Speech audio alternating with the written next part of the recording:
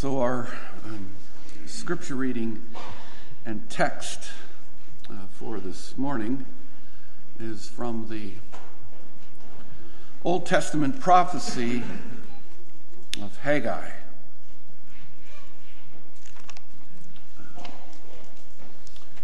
It's one of the so-called minor prophets near the end of the Old Testament.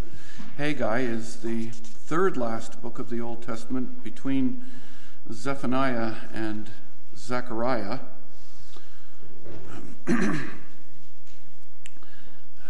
There are four messages from God to his people through Haggai found in this brief book. And today we're going to be looking at the second and third of these messages. This morning focusing on the second, this evening focusing on the third. So our scripture reading and text for this morning is the first 9 verses of Haggai chapter 2. People of God, hear his word.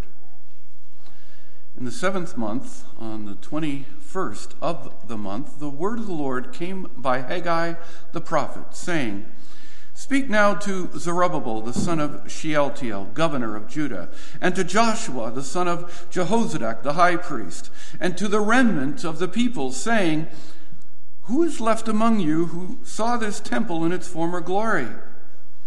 And how do you see it now? In comparison with it, is this not in your eyes as nothing? Yet now be strong, Zerubbabel, says the Lord, and be strong, Joshua, son of Jehozadak, the high priest, and be strong, all you people of the land, says the Lord, and work, for I am with you, says the Lord of hosts. According to the word that I covenanted with you when you came out of Egypt, so my spirit remains among you. Do not fear. For thus says the Lord of hosts, once more, it is a little while, I will shake heaven and earth, the sea and dry land, and I will shake all nations, and they shall come to the desire of all nations. And I will fill this temple with glory, says the Lord of hosts. The silver is mine, and the gold is mine, says the Lord of hosts. The glory of this latter temple shall be greater than the former, says the Lord of hosts. And in this place I will give peace, says the Lord of hosts. So far this reading of God's holy word.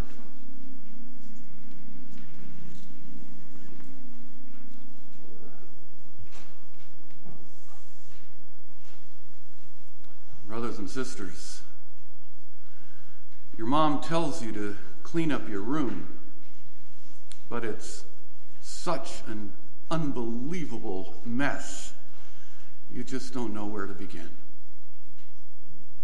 Your boss gives you an extra responsibility, one you haven't been trained for, and you already feel like you don't have enough hours in the day to do what's expected of you.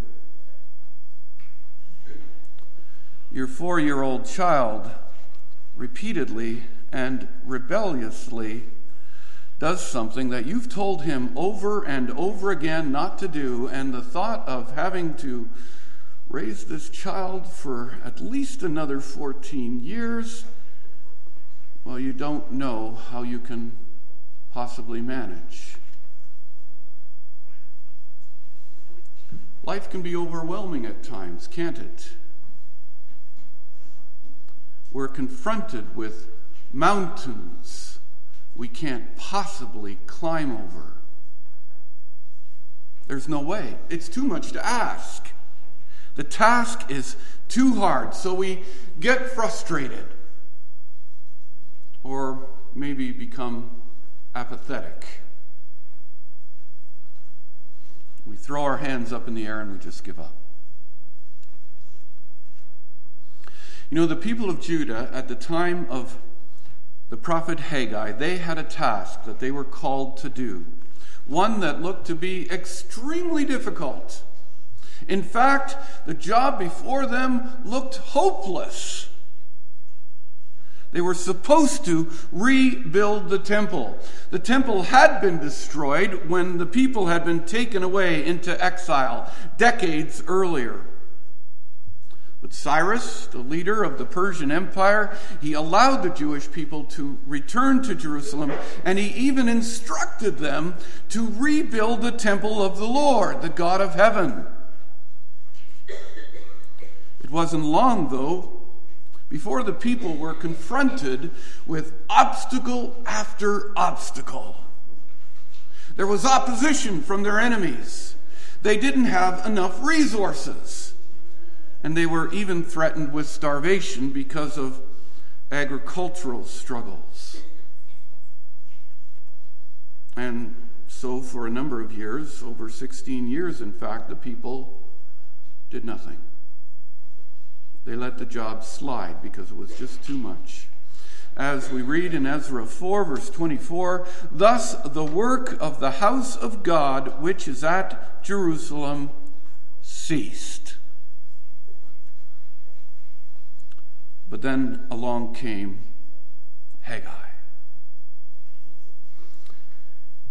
He reminds them of their responsibility and encourages them to continue with their important calling. The Lord's house was not finished, and Haggai let them know that this was not acceptable. Now you might think, well, with all the problems that they were facing, was rebuilding the temple that much of a priority? Couldn't it wait? Health and safety, just dealing with the necessities of life. That's what was important. Once that was taken care of, well, maybe then they could focus on more peripheral matters. But you have to realize, brothers and sisters, the work they were called to do was of utmost importance.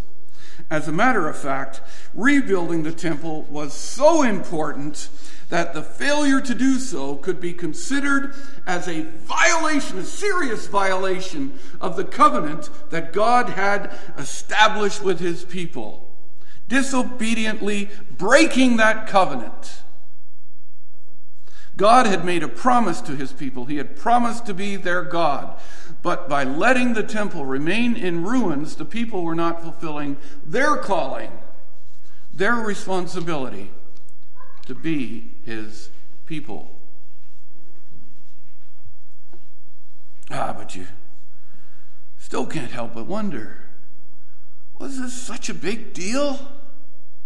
Why was Haggai getting so worked up about rebuilding something for a God who is so great, so infinite, who fills heaven and earth, and infinitely beyond, who cannot possibly be confined to some puny building built by man? But brothers and sisters, you have to remember the significance of the temple. The temple was where God dwelled among his people. It was where God was present with his people. Now, don't misunderstand this, all right? It wasn't like, okay, the people lived over there and God lived over there in the temple. The temple was not God's home address. Rather, the temple symbolized how he was always with his people wherever they were. God revealed himself there in a unique way. He had fellowship with his people there. And the people of that time, they needed this temple. They needed the physical reality of that building so that God could, as verse 8 of chapter 1 in Haggai says, take pleasure in it and be glorified. But now that brings up another question, doesn't it? Why did God allow the house that represented fellowship with his people, why did he even allow it to be destroyed in the first place? Why did God allow Solomon's temple to be destroyed when his people were sent into exile? Well, the thing is, God's presence among his people in the temple, you could say that this presupposed a proper covenant relationship with them, and a good relationship with them meant he would be their God and they would be his people. Now, as for God being their God, that was a given. He was the God who would always be faithful to his promises. But what about the other side of the relationship? Well, the people were always demonstrating disobedience. They were always breaking the relationship with their constant sinning. So really, how could they expect that the temple would continue to be the place of God's covenant presence among them? God then showed his displeasure with them, his judgment on them for their sinfulness by allowing the temple to be destroyed. So when God, in his providence, cleared the way for his people to be restored, brought them home from exile, they needed to show that their relationship with God was their number one priority. They needed to show that they were committed to serving him in obedience, and part of this meant rebuilding the temple that represented God's presence among them. So rebuilding the temple was crucial. And for a time, the people seemed to realize this. If you look back to the first chapter of Haggai, Haggai's initial message from the Lord, it seemed to get through to the people. Verse 14 of Haggai 1.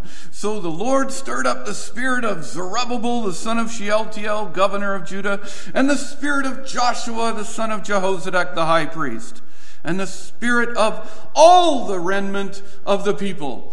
And they came and worked on the house of the Lord of hosts, their God.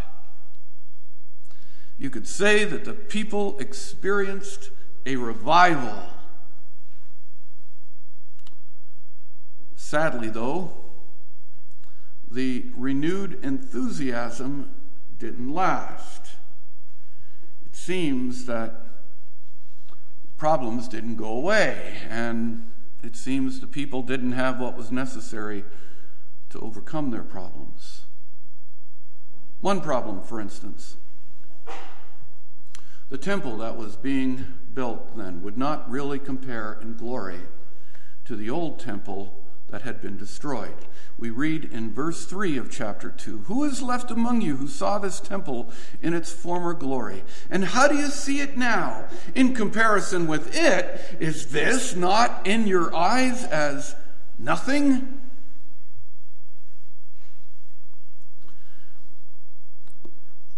You know, brothers and sisters, visiting the URC Synod this past week was like a trip down memory lane for me personally.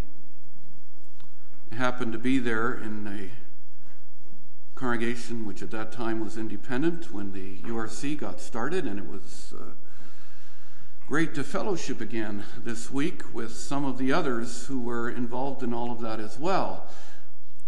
But it was rather striking how there were so many at Synod there this year whom I'd never seen before. And the ones I did know, they were all getting old.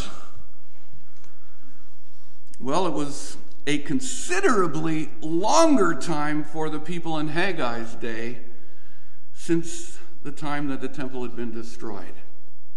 And so the people who remembered what the old temple looked like, they were really old. And given what the people had gone through being sent into exile, there couldn't have been too many of them who lived to that age. Yet, there were enough of them to remind the younger people what the former temple was like. And when comparing the former temple to what could be seen of the work being done on the rebuilt temple so far, Well, the new temple did not hold all that much promise, and Haggai knew it. Now, it's not that the new temple was going to be so much smaller. In fact, when you compare the dimensions of the old temple to the new temple, it seems the new temple was even going to be bigger. And it wasn't that everything from the old temple had been lost. We read in Ezra chapter 1, after reading about Cyrus instructing the Jewish exiles to go home and rebuild the temple, King Cyrus also brought out the articles of the house of the Lord, which Nebuchadnezzar had taken from Jerusalem and put in the temple of his gods. And Cyrus, king of Persia, brought them out by the hand of Mithridath, the treasurer, and counted them out to Sheshbazzar, the prince of Judah. Besides all of that, we also read in Ezra 1 about the exiles receiving financial help from their neighbors. Ezra 1 verse 6. And all those who were around them encouraged them with articles of silver and gold, with goods and livestock, and with precious things, besides all that was willingly offered. Still, as much as was coming back, much of what had made the old temple great, it was gone. It wasn't just Nebuchadnezzar who had plundered the old temple. Many sacred objects had been lost, like probably most significantly the Ark of the Covenant. And perhaps it wasn't just about resources, it was also about talent. They just didn't have access to the same quality of skilled craftsmen that Solomon had. The temple just wouldn't be the same. And so only a month after the people started work on the temple again, they needed some more motivation, it seems. They needed another push. They needed another reminder to keep on with the task that they were called to do.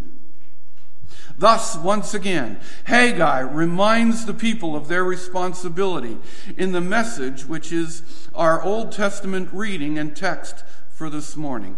Haggai tells them to keep on it. Verse 4 of Haggai chapter 2. Now be strong, Zerubbabel, says the Lord, and be strong, Joshua, son of Jehozadak, the high priest, and be strong, all of you people of the land, says the Lord, and work. Be strong and work. Be strong and do the task that you were called to do. Get going on it.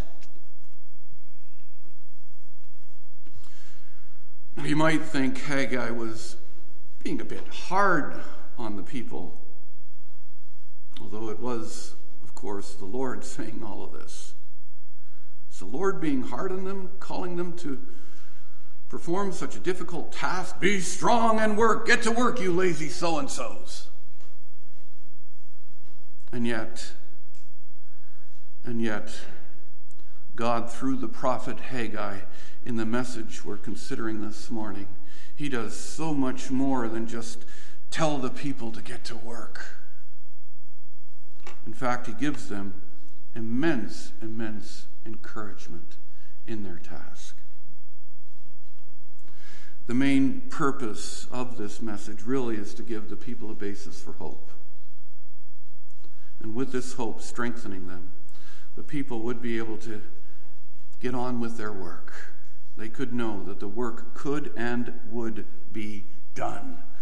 Look at the end of verse 4 and verse 5. Work, for I am with you, says the Lord of hosts. According to the word that I covenanted with you when you came out of Egypt, so my spirit remains among you. Do not fear.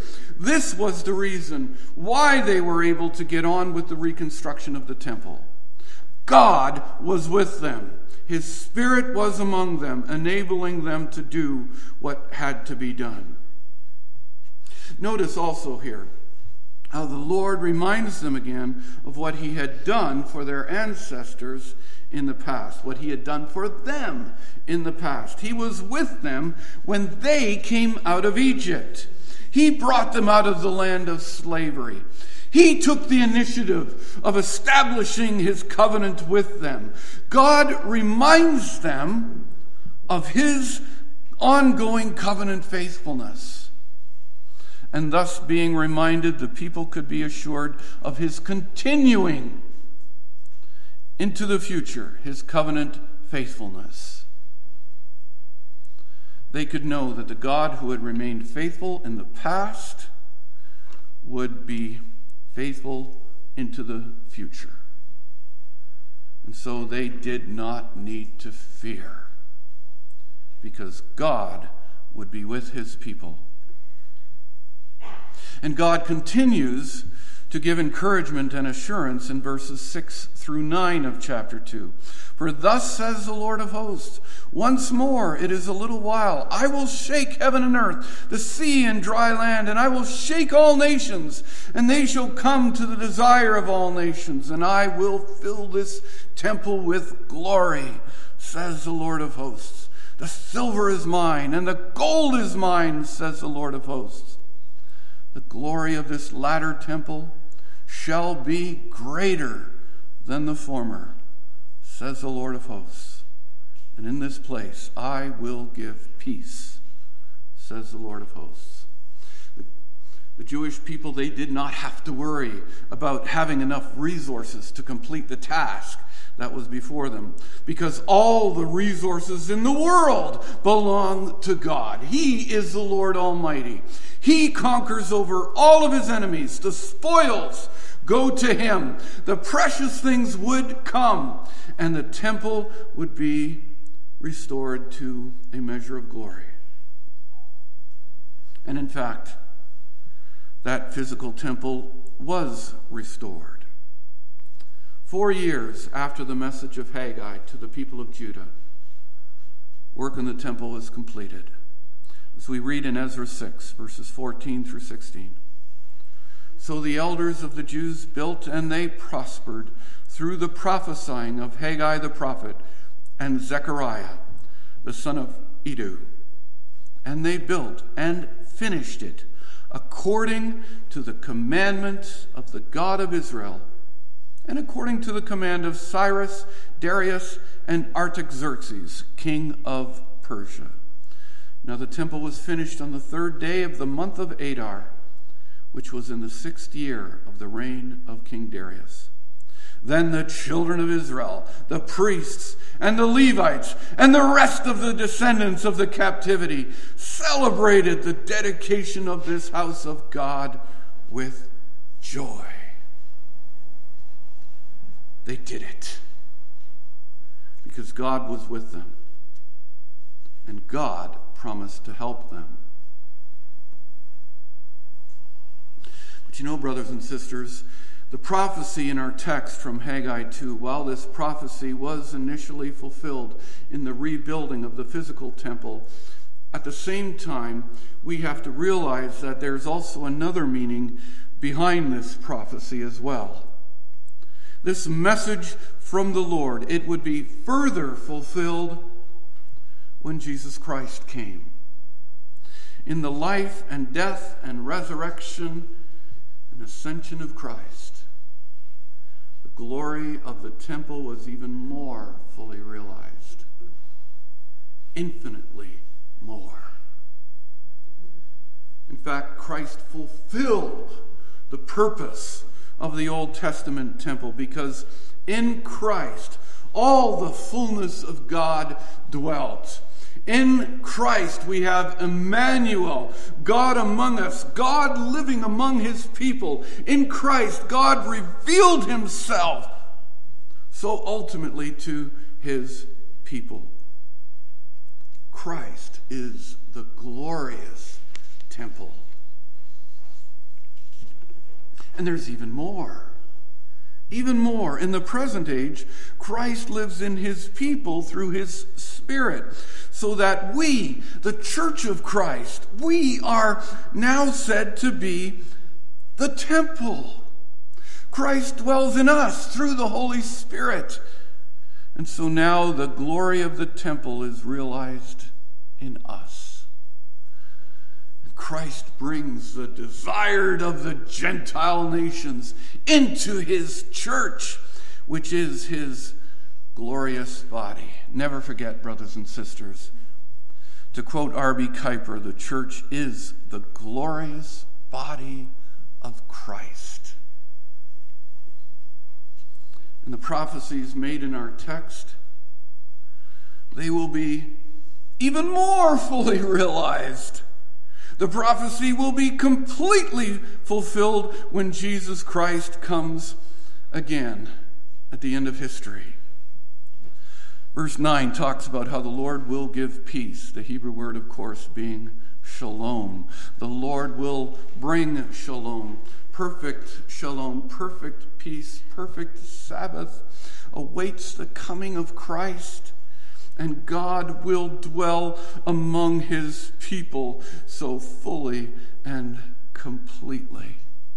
Listen to what Revelation 21 verse 3 says about the fullness of salvation that will be ours when Christ returns. Behold, the dwelling of God is with men. He will dwell with them, and they shall be his people, and God himself will be with them. God himself will be with his people, giving them perfect peace, eternal peace. And that, brothers and sisters, will be the ultimate splendor, the greatest glory of all. It's something that we hope for with conviction, something that we long for. And brothers and sisters, knowing how the fulfillment of God's promises await us, this then encourages us to complete the tasks that are set before us. Just as the Jewish people of the time of Haggai received encouragement to complete the task of rebuilding the temple, so we can receive encouragement as we live out our calling as the living temple of the Lord. God has been with us. He is with us even now. And he will continue to be with us right up until the time Christ returns. God is the faithful covenant God. He has established and he will continue to establish the glory of his temple. You know, it's so easy to let the problems in this world overwhelm us to the point of inaction, like it overwhelmed the people in Haggai's day. It's so easy to, for one thing, look at our own sinfulness and how sinful others in the church are. It's so easy to look at how sinful our society is and think, what can I do about it? It's hopeless. Why even bother trying?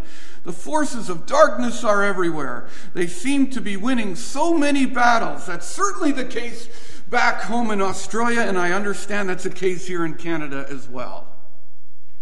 The world becomes more and more anti-God.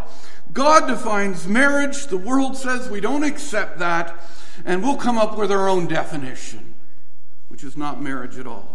God creates us male and female, and the world rejects this and says you can be whatever made-up gender you want to be.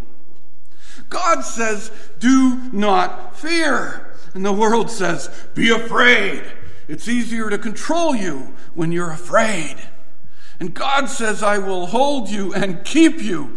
And the world says, the government must protect us. We put our trust in princes.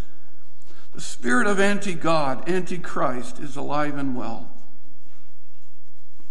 Some weeks ago in Australia, I was listening to a podcast out of Canada.